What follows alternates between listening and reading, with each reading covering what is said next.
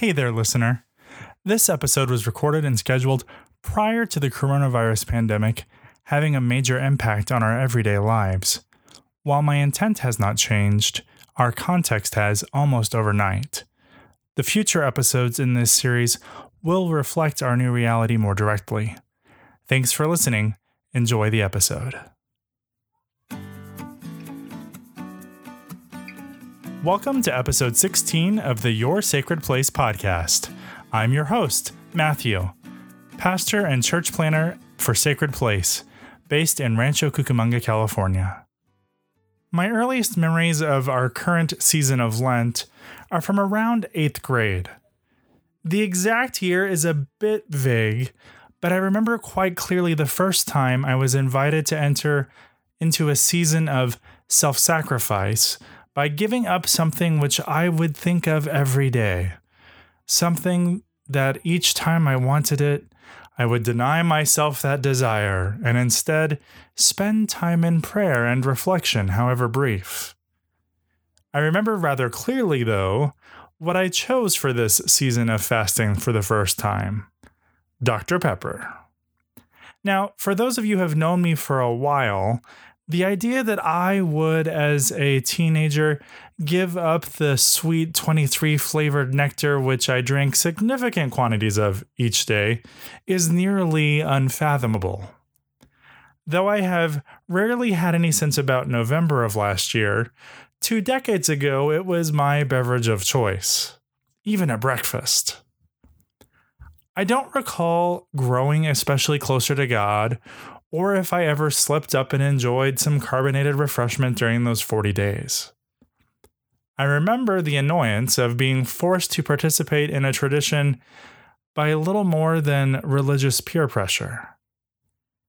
I fasted from something every Lent year after year until just a few years ago.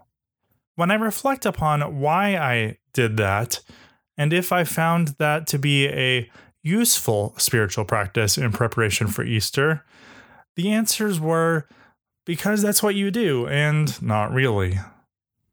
As I have deconstructed the preconceived notions handed down to me over the years, I have realized how much of what I was taught to believe reduced the fullness of the life Jesus lived. Historically, Lent was a time which, for new Christians, served as a season of preparation which culminated in an Easter baptism. It was not unlike what we call confirmation in the church today.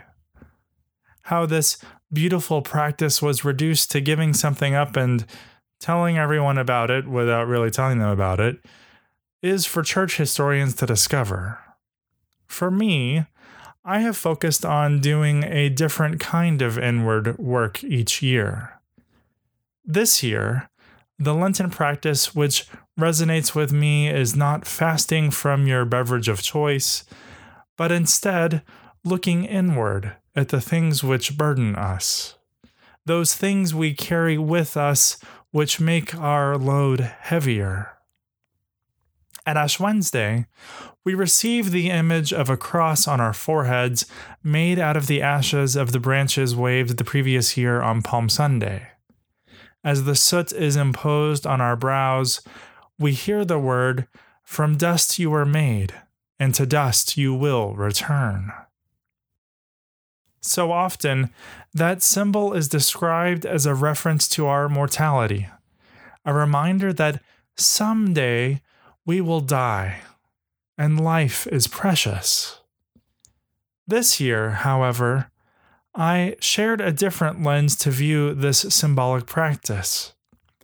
Reminding ourselves that we were created from dirt and someday we will be buried in it is not just a symbol of the fragility of life, but of the beauty that we are creations of the living God.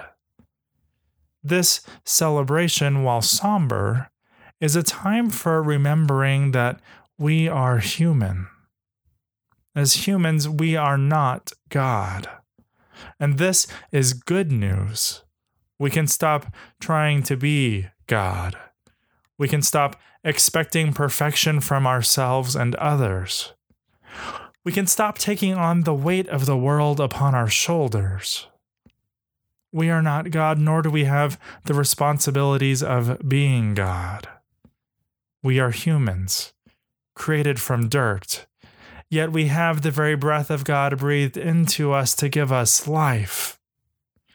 This season we called Lent is then the perfect opportunity to create more room for that life. Over these 40 days, I am doing the work of unpacking the things I carry with me which are no longer useful to me. It's possible they never were that useful. In just the first few days into this season, I have already found great freedom. I have been able to begin the work of discovering who I am called to be today and tomorrow, not who I once was. Over the next 3 weeks, we are going to do that work of unpacking our lives together. There are things which we can give up in a freeing way, and there are things we can let go of together. It's kind of like Marie Kondo coming into our innermost places and reminding us that we are allowed to examine something and say, this no longer sparks joy for me, or maybe it never did.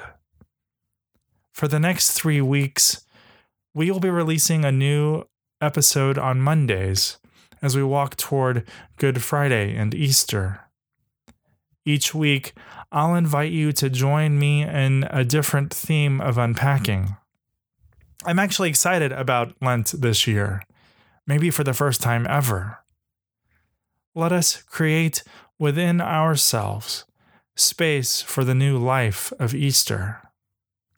I hope you will join me on that journey, for this is your sacred place.